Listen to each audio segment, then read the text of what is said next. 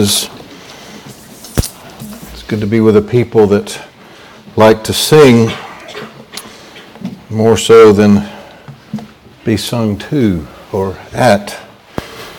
So amen. If you turn with me this evening to Philippians chapter 3, I thought both in the morning and evening today, as last Lord's Day, we would leave off our regular studies. Holidays, many coming and going. Certainly seeking a New Year's theme this morning, thoughts of whatever it may be our place to, well, I almost used the word endure, enjoy, whatever the year may hold. We may do it faithfully and with the Lord's presence. But somewhat on that theme as well this evening from Philippians 3, I want to break into the chapter and begin reading in verse 8, or verse 7 rather. Paul has just been giving of his own testimony, his heritage, we might even say his religious credentials. But from verse 7 we read, "But what things were gain to me, those I counted loss for Christ. Yea, doubtless, and I count all things but loss for the excellency of the knowledge of Christ Jesus my Lord, for whom I have suffered the loss of all things, and do count them but dung, that I may win Christ, and be found in him, not having mine own righteousness which is of the law, but that which is through the faith of Christ, the righteousness which is of God by faith, that I may know him, and the power of his resurrection, and the fellowship of his sufferings, being made conformable unto his death, if by any means I might attain unto the resurrection of the dead. Not as though I had already attained, either were already perfect, but I follow after, if that I may apprehend that for which I am also apprehended of Christ Jesus.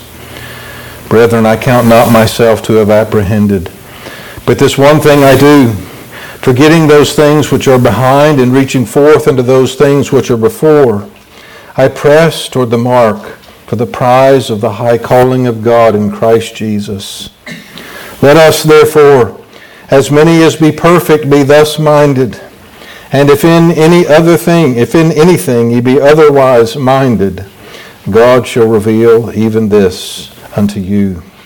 Nevertheless, whereto we have already attained, let us walk by the same rule, let us mind the same thing. Brethren, be followers together of me, and mark them which walk so as ye have us for an example. For many walk, of whom I've told you often, and now tell you even weeping, that they are the enemies of the cross of Christ, whose end is destruction, whose God is their belly, whose glory is in their shame, who mind earthly things. For our conversation is in heaven, from whence also we look for the Savior, the Lord Jesus Christ, who shall change our vile body, that it may be fashioned like unto his glorious body, according to the working whereby he is able even to subdue all things unto himself." Amen. We trust again God's own blessing on the public reading of his inspired word. Let's bow our heads together.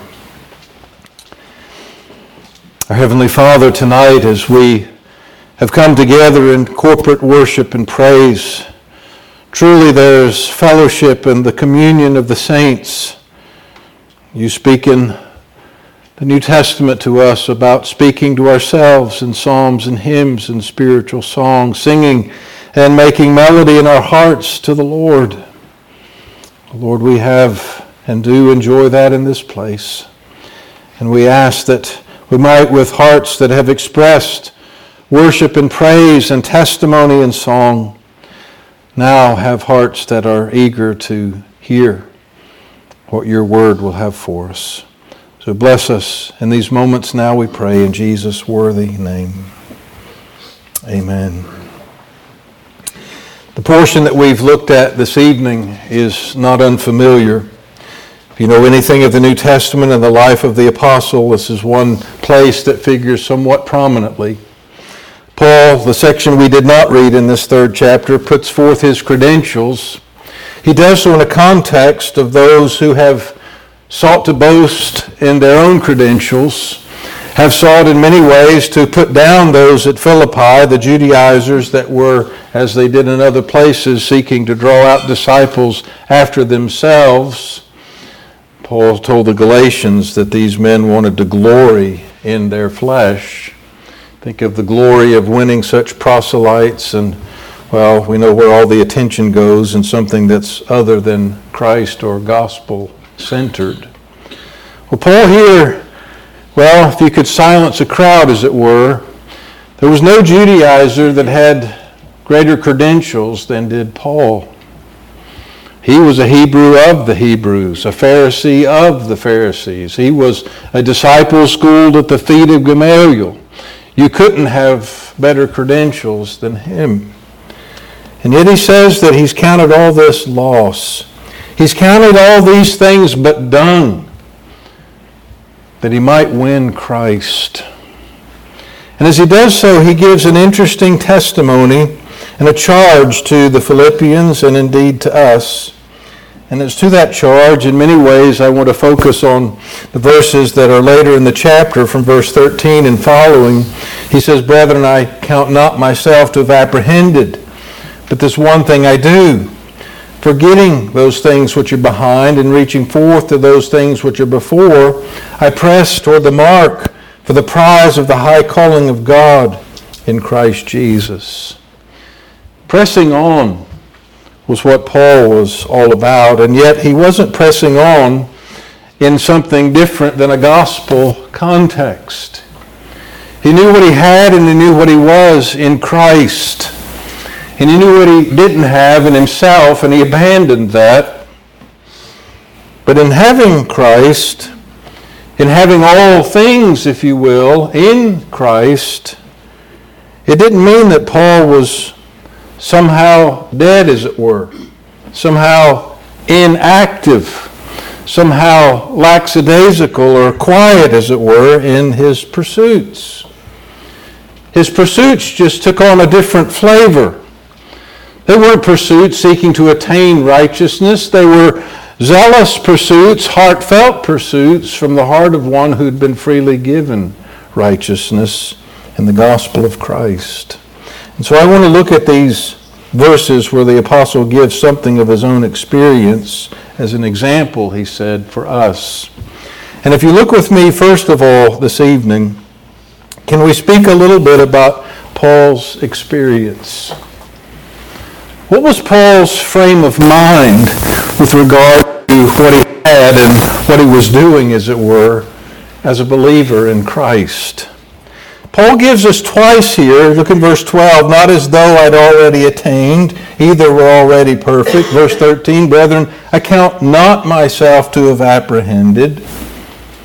In Paul's experience, if you will, he knows that he is not already glorified. He knows that he's not already perfect. And so in his experience, he gives us a confession of what he's not already attained. Now, he's not doing here what he does in Romans, giving a careful delineation of justification and sanctification and glorification and all those component parts of conversion and experience. But he's speaking of Christian living. And I say there's a frame of mind that belongs to the apostle here. He's not in any way ignorant or casting off thoughts and assurance and confidence with regard to imputed righteousness, a perfect standing before God in Christ Jesus. He's looking at himself. He's looking at his own personal activity, if you will, in the things of God. And his frame of mind is one of not having attained. He recognizes that he needs to grow in grace, as we read elsewhere from the Apostle Peter. And I think it's interesting because this is a proper gospel mindset. We talk a lot here about the twin dangers of legalism and antinomianism. It's because they're so easy to fall into, whether in the full-born technical doctrinal ways, or just in shades of emphasis. And one of the things that I submit to you that is common to the legalist and the antinomian is that both of them, and we've said before, they really are the same theology wearing different clothes, both of them have the mindset of having already attained. Now we might think of the legalist as the one who has this list. He wants to show that list to you, show you how he's done it all, and you need to be like him. Well, he's pressing on. He's keeping up with his list, if you will. But he's content with that list. He has self-worth from that list. He is able to comfort himself. He is able, in many cases, to put you down from that list that he's achieved. He's attained. He holds up for God to see. He holds out for you to see, and he holds to look at himself. Well, we can see that, but what about the antinomian? We think often he's got the mindset there's nothing to attain. He doesn't care. No, I don't think that's the religious antinomian at all. The religious antinomian just wants you to get out of his way. He's content that what he has is sufficient. What you're telling him he needs is unnecessary. He's attained already. And whether that comes in the form of the American evangelical version of what we call decisionism, I raise my hand, at least I'm going to heaven, I can live like the devil, I'm eternally secure, that's out there. It's been out there for years. That's a mindset of having attained. They're both legal. They're both not gospel. And that isn't Paul's mindset. His frame of mind, I say his experience is he hasn't attained. He's been granted full pardon. He's been granted an imputed righteousness, a perfect standing in the sight of God. But until that day we've been singing much about tonight, the day of Christ's appearing, the day as we read in the close of this chapter of him changing our vile body to be made like unto his glorious body, there's still change that needs to be wrought in us. Remember that great gospel distinction about work done for us and work done in us. Paul's talking here about work being done in him. And he is quite capable, he is quite happy, quite willing to say, I haven't already attained. That's his experience. If you think with me, secondly, I want to come to that 14th verse where he speaks about pressing toward the mark. We see him here striving. We see here his exertion. The Christian life is not one of apathy. It's not one of just floating along. In many ways, the Christian life, I say, is one of exertion. It's one of striving against the tide, of swimming upstream. With everything in this world, and we've talked very recently in Romans 12 about what a worldly mindset is, it would be flowing away from our God, away from his law, away from conformity to the image of Christ. And we must strive against that tide. Paul says, forgetting those things which are behind. Paul here is casting aside all past attainments, whatever kind, whether a self-righteous exertion in Pharisaism or even genuine Christian growth in grace. He still recognizes that the distance between his experience now, his moral condition now, and what it will be in glory is massive. And so he's not content. He exerts himself. He presses toward the mark. He puts here the example of striving toward a goal.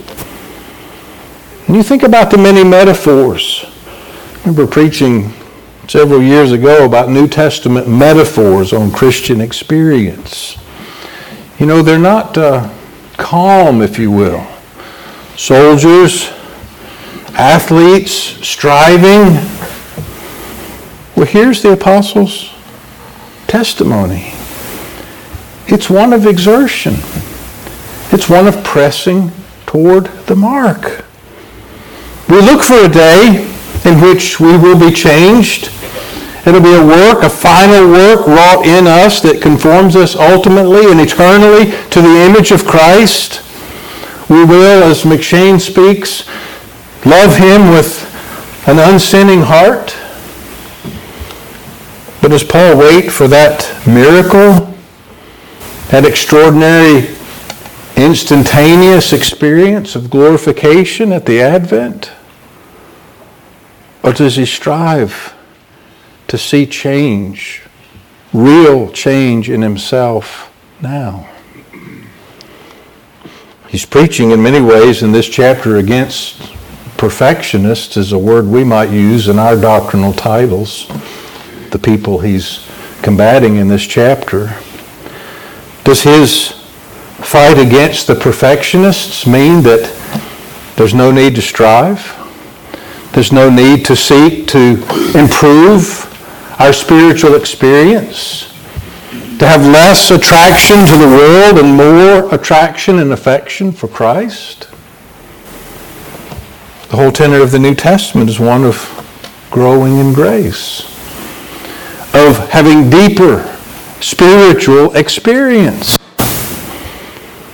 And I say here, we see in the apostle himself exertion. He doesn't teach, he doesn't affirm Christian perfection, that perfection can or will be attained in this life. But yet that reality doesn't cast off the reality of striving toward that. Of course, that brings us to the third thought I want to put before you tonight, and that is one of example. And here's where the pursuit of alliteration this evening gets a little weak. There's really a goal. There's a mark that Paul's pressing toward. Here's where we step back and do rest on our theology and our understanding. He presses toward the mark for the prize of the high calling in Christ Jesus. If we look at Christ himself, if we look at a mark, if we look at a goal that as Christians we should practically pursue, remember I've said often with regard to those pieces of our salvation, we believe in total depravity, total inability, that we're dead in trespasses and sins. We cannot breathe life into ourselves. We don't make God regenerate us by doing some spiritual activity that we have no ability to do. No, regeneration is a sovereign act of God. It's He that initiates and not we. But once He breathes life into us, we aren't dead anymore. We do strive. And there is before us a goal, and that goal, of course, would be the moral perfection of our God. It is what is outlined for us in that very first covenant. And of course, what is summed up in that one word of love. To love the Lord our God with all our heart, soul, mind, and strength. To have that love successfully cast out every distracting thought, everything that would take away, everything that would be disobedient, everything that would not be in conformity to God's own moral perfection. And we speak of that in the moral law of God.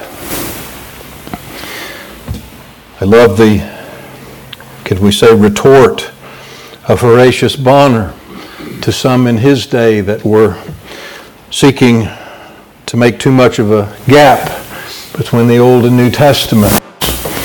We struggle with that in our generation, with the dispensationalists.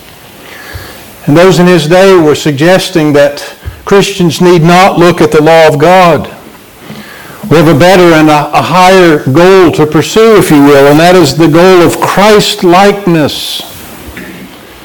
And that sounds noble and worthy. But Bonner's retort, I say, into these was this: what was Christ's life? Christ's life was of one perfect, complete obedience to the God. How can we seek to be Christ-like and be ignorant and unmindful of God's law, of his description of what love looks like? And there's no gulf between Old and New Testament morality. It is all one and the same. It is God's morality. And so the example that is put before him is that perfect love. He presses toward the mark. Let us be jealous on that. I do not pull back from repetition, as you know. But I think in the terminology of the Puritans and their use of the law, we push it away as a covenant of works, as a prideful attempt at meriting our own righteousness. We push the law away. It's an insult to God, it's an insult to the law to suggest we can do that. But as a rule of life, having Christ's doing of that law reckoned as ours, as a rule of life, as a standard that is set before us, as a goal that we are to press toward, because we will live in conformity to that law in heaven forever, it's a worthy goal for us now. It's the only goal for us now. And the fact that we won't perfectly, in thought, word, and deed, achieve that until we're glorified should not put us off from pressing hard after it now. Happily, joyfully pressing after it now. His goal is that prize, the mark, the prize of the high calling of God in Christ Jesus. And come with me lastly then to think of Paul's expectation. It's a day in which that goal will be reached. It's an interesting thing. In verse 15 we read together again, "Let us therefore, as many as be perfect." Of course, that word, the New Testament so often has the idea of maturity and not sinless perfection. But I think there are many that may be onto something here as the commentaries speak of perhaps a gentle irony, or even a, one said, striking paradox, as the apostle puts this terminology to these Judaizers in their presentation of some perfectionism, that we would call it, to these Philippian believers.